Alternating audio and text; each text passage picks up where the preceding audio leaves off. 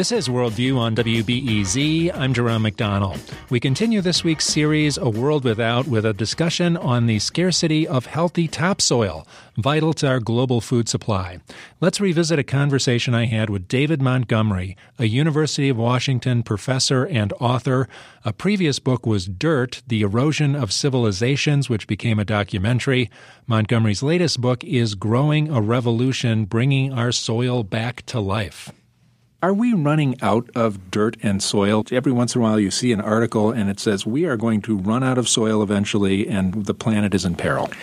You know, that Dirt book that you mentioned was one that I wrote a decade ago that touched on that subject. And we won't run out completely of soil, but we are degrading the world's agricultural soils at a rate that's undermining our ability to feed the future. There's a UN report that came out a couple years ago that argued that we're losing 0.3% of the world's agricultural production capacity each year due to soil loss, to losing soil, and soil degradation, sort of losing organic matter and degrading the soil. And 0.3%, it's a small number, right? It's kind of what our bank accounts are making with interest these days. You don't notice it year to year. Yep. But it adds up over time. And so that Dirt book that you mentioned was looking at ancient civilizations and how they literally plowed themselves out of prosperity by undermining the fertility of their land. We're doing the same thing at a global scale, and we don't really have anywhere else to go this time. So we're not going to run out of dirt. But I think agriculture needs to change so that we can sustainably feed the future. And that's what the more optimistic recent book, the Growing a Revolution, one's all about. How much of our dirt is no good right now? Roughly a third of the world's agricultural land has been taken out of agricultural production since the last ice age. So we've degraded lands like Libya and Syria, places that today are not exactly prosperous hotspots, but for which we have Roman tax records that document large harvests of wheat. You go there now, and there's no soil left on the landscape. So there's some places you can point to where the damage is really lasting and really bad. Or you could look at the United States, where we've actually reduced the organic matter content of our soil, the amount of carbon and formerly living things, dead things, organic matter, by about 50% at the scale of the nation on our agricultural lands.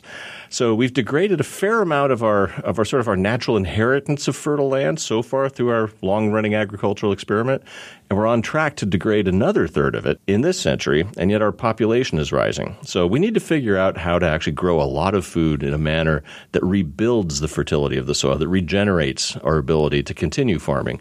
And fortunately, there's ways to do that. It's just not what we typically think of as conventional agriculture these days.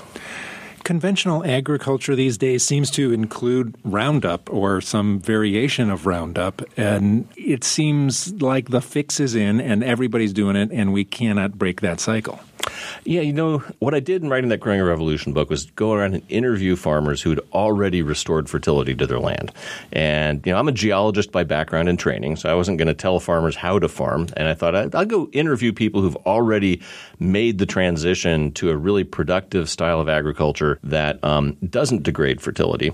And the things they had in common were that they were not disturbing the soil, so they were not plowing. And a lot of those no-till farmers are also using Roundup. But these guys were all using cover crops to suppress weeds instead of Roundup, and using diversity in their rotation. So that those sort of three things, growing more than one or two crops, keeping the land covered with cover crops, and not disturbing the soil with tillage, are a combination for promoting the beneficial soil life that can rebuild soil fertility in ways that can get farmers so that they don't need the Roundup. They don't need as much insecticide. So they're not using the herbicides. They don't need as much fertilizer. That saves them money, and they can grow as much in their harvest, which gives them a better profit margin. And if you look back at ancient societies, over-reliance on the plow was what really undid a lot of soil fertility. But cover crops, crop rotations, those are old ideas. Those are not new ideas. They were traditional in societies around the world because they worked to help sustain the fertility of the land. But if you're tilling it, if you're plowing it regularly, you were undoing all that good. It just took a while for it to unravel. What we have the opportunity to do now is to take the ancient wisdom of crop rotations and diversity of rotations, and even having livestock on land that would then grow crops out of, the whole manure cycling aspect, and combine that ancient wisdom with the modern technologies that allow us to do no-till. And that could be things like a cover crop roller instead of an herbicide, getting more ecologically minded in the sequencing of crops so you actually use your cover crop to suppress weeds, which replaces the herbicide. There's some very innovative farmers out there who figured out very effective ways to integrate this system. I'm talking with David Montgomery. He's the author of Growing a Revolution, Bringing Our Soil Back to Life. He's a professor at the University of Washington and the College of Environment. Can you give us an example of a farmer who is doing this and how much he uses herbicide or how much he uses a tractor? And I can't envision it. Yeah, there's a gentleman that I visited named David Brandt who lives near Carroll, Ohio, who is a really good example of one of these, what I like to call organic-ish farmers, because he's a conventional farmer in the sense that he's growing conventional crops for the conventional commodity market, but he's doing it in unconventional ways. And his big sort of secret, which he's happy to tell anybody about, is that he's planting very diverse mixes of cover crops in his rotation. So if you go out in his fields and there's not corn or wheat or soybeans standing in it, there's 10 or 12 different species that kind of looks almost even like a wildflower field or a native prairie. But he's planted things like turnips and brassicas and a whole diversity of plants that are there to feed the microbial life in the soil, to feed the fungi and the bacteria in the soil. And so he'll kill those with a crop roller, and he just lets it rot. And so he's using those cover crops to extract nutrients from the subsoil, get them into the cover crop. Then he kills the cover crop, lets it rot. That takes those nutrients and puts them into the topsoil. So he's sort of using the cover crops to plow his land, and that fertilizes his next cash crop. So he ran me through the economics of his farm and his neighbor's conventional farms. He's using less than half the diesel. He's using about an eighth of the nitrogen fertilizer and less than a fifth of the Roundup. And he was experimenting from when I interviewed him a couple of years ago with the idea of just not using any fertilizer and in some plots not using any herbicide. He's basically moving towards almost using no agrochemicals. And his yields are higher than his conventional neighbors because he's rebuilt the health of his soil. The soil he started with was kind of a beach sand khaki color back in the early 70s when he started experimenting with no-till and then getting cover crops now. Now what he has is really rich black earth. It's really healthy soil. And it's getting all that carbon back in the ground. That color difference is all carbon. It seems like there's a lot of corporations who want farmers to keep doing things the way they're doing them and have kind of created a model for them to do this. And the economic driver is there for them. Oh, yeah. Do big corporations kind of get to win over the small guy who has an example of a no-till farm with cover crops? Well, if we look back at sort of what's happened since the Second World War as the backdrop against which we can think about that, American farmers, when they started to specialize in sort of one or two crops on a farm, and we separated animal husbandry from cropping, farmers got really good at producing a large amount of single crops off of a farm. And one of the things that did is it fed the American commodity markets for corn, soybean, and wheat, which drove the price the farmers get for those down. So they were essentially penalized for being so good at growing so much of what little they were now growing that the return on it went down. And at the same time, all the inputs that the system of farming they were advised to use based on intensive fertilizer use and large-scale agrochemical use and then eventually GMO seeds and a lot of Roundup for certain crops, the cost of those inputs all went through the roof, and not to mention the cost of diesel over the last 50 years. So farmers are kind of caught in this squeeze play between the corporations that are selling them the inputs that they need on the front end, and they're quite profitable, and the corporations that are buying their harvests on the back end, which are quite profitable, but the farmers are getting low prices for the stuff they spent a lot to grow. They're the ones that are squeezed in the middle. And the way I sort of look at the history of post-Second World War farming, that's one of the big unacknowledged sort of patterns that played out. And I found a deep well of interest among farmers when I went to interview them for Growing a Revolution that if they could figure out ways to spend less on herbicides, spend less on diesel, spend less on fertilizer, but still grow just as much, and they could do it by adopting practices that are under their control, it gives them some leverage over that margin being so narrow. And if they can drop their costs, they can basically increase their profit margin. But as you're intimating, the companies that are selling them all those inputs aren't going to be exactly lining up to advise them to adopt practices that would enable them to use less of their products. Do you have a vision of what the outcome here is like? Does Monsanto become like this little shop that doesn't really sell a lot of stuff anymore, and do all the farms almost become organic farms? And Well, I started teasing a number of the farmers I visited who were conventional farmers, and I also visited some organic farmers. These methods can help make organic farms more sustainable because the farming that did in the Roman Empire was organic agriculture. So there's problems with long-term degradation under organic that need to be addressed as well. But the conventional farmers I visited, I started teasing that they were becoming organic-ish farmers, were ones who were very receptive to that, but who would never actually be organic farmers. That was just not what they wanted to do. But I sort of view the prioritizing soil health as the foundation for our agriculture as what hopefully will be the next agricultural revolution. We've gone through 4 by my count at this point. The idea of farming in the first place was revolutionary. Then we figured out cover crops and crop rotations in different societies around the world.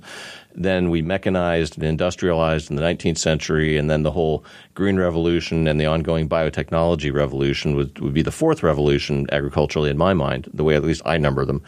And I think prioritizing soil health could be a comparable 5th agricultural revolution that is not inconsistent with using all the modern technology that we have at our disposal. So, microbial inoculants, and that's an area that Monsanto, for example, is moving into as they see as a real business opportunity to try and develop biological inoculants that could help kickstart the biology and serve as a replacement for some of their other products. So I think what are those biological inoculants? Mycorrhizal fungi, so fungi that can partner with plants and get mineral nutrients out of the soil and into the plant, or nitrogen-fixing bacteria. And you can imagine the idea of inoculating corn seeds with microbes that once the corn sprouts, partner with the plant and they capture nitrogen from the atmosphere and trade it to the plant in exchange for sugars that the plant can manufacture through photosynthesis. Those kind of symbioses. And many plants have those kind of symbioses already, but not all of our major crops do. And so you could imagine making a case for using new technology to develop applications like that. So I actually don't think that the sort of agrotechnology business is ever going to go away. I don't think we're going to go back to 17th century organic farming. I don't think we'd want to. I think we'd be less productive. But I think they're sort of marrying the ancient wisdom of crop rotations and diversity and things that build soil health with the modern technologies that we have at our disposal.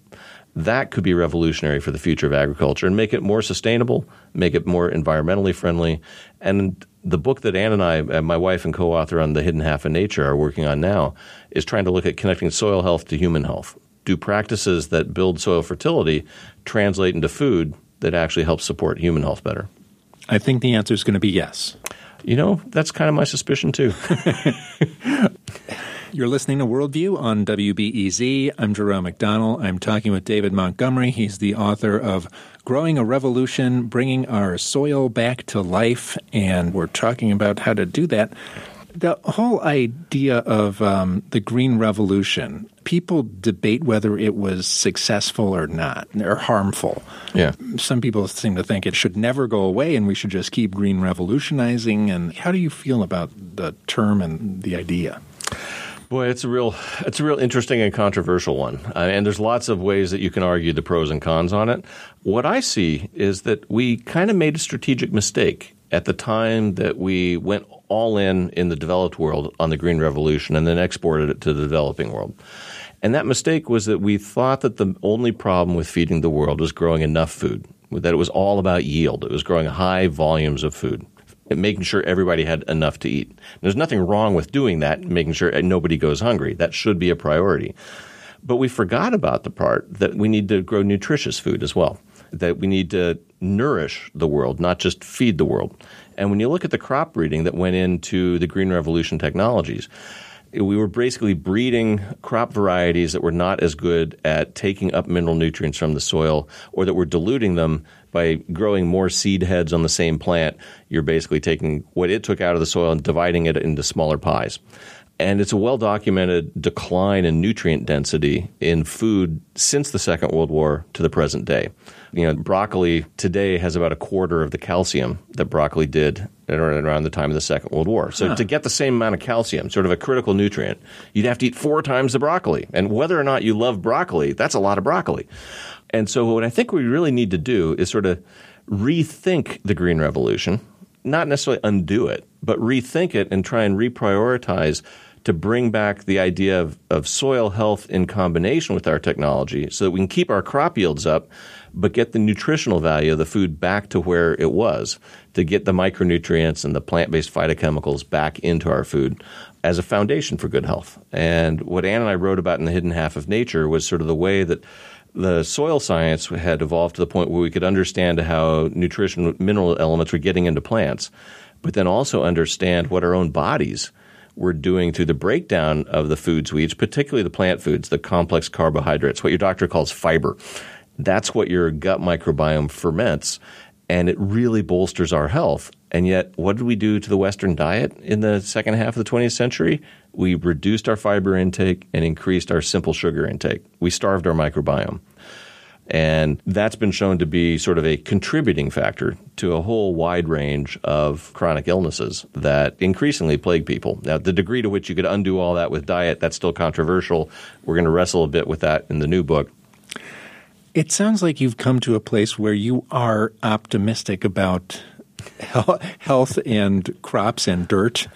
And it didn't exactly look like that was exactly where you were going to end up 10 years ago when you were writing sad things about the history of agriculture. You're absolutely right. I never imagined when I was writing the Dirt book that I would write an optimistic sequel 10 years later. But that's one of the powerful things about visiting farmers who've already done it. And you can take a shovel out to their fields, look at what they've done to restore their land. And it's not a theory. It's not abstract. It's very concrete. It's very real. And if they can do it on their farms, I've got to believe that more farmers could do it on their farms. And so I have come to a much more optimistic place. Whether or not we'll follow through and embrace a soil health revolution as the next agricultural revolution, well, we'll just have to wait and see how that plays out. As you mentioned earlier, there's powerful forces that may not be all that thrilled. On the other hand, I think that many of them could find real new business opportunities in trying to promote things that build soil health. And one of the best things I think we could do for rural economies in North America is rebuild the financial health of family farms, which this idea of maintaining outputs while reducing input costs would allow us to do. So there's some real major economic advantages, I think, that we could harvest down the road, if you'll pardon the pun, from going this route. Well, it's good to hear some optimistic things about farming and about the soil. David Montgomery is the author of Growing a Revolution, Bringing Our Soil Back to Life. He was also author of Dirt 10 years ago, and also The Hidden Life of Nature we've talked about as well, the microbial roots of life and health. Thanks a lot for joining us, David, and good luck in the future. Well, thank you. It's a pleasure to be here. Well, sand is one thing you would think it would be impossible to run out of, but you can possibly run out of the kind of sand you use to make concrete. And tomorrow on Worldview, we are going to talk about the global sand crisis. So join us for more of our series, A World Without, this week on Worldview. Worldview is produced by Steve Bynum and Julian Haida. Thanks to Viviana Garcia Blanco and Shazmin Hussein for production assistance. And thanks to Mike Gilmore for engineering. I'm Jerome McDonald. You've been listening to Worldview on WBEZ.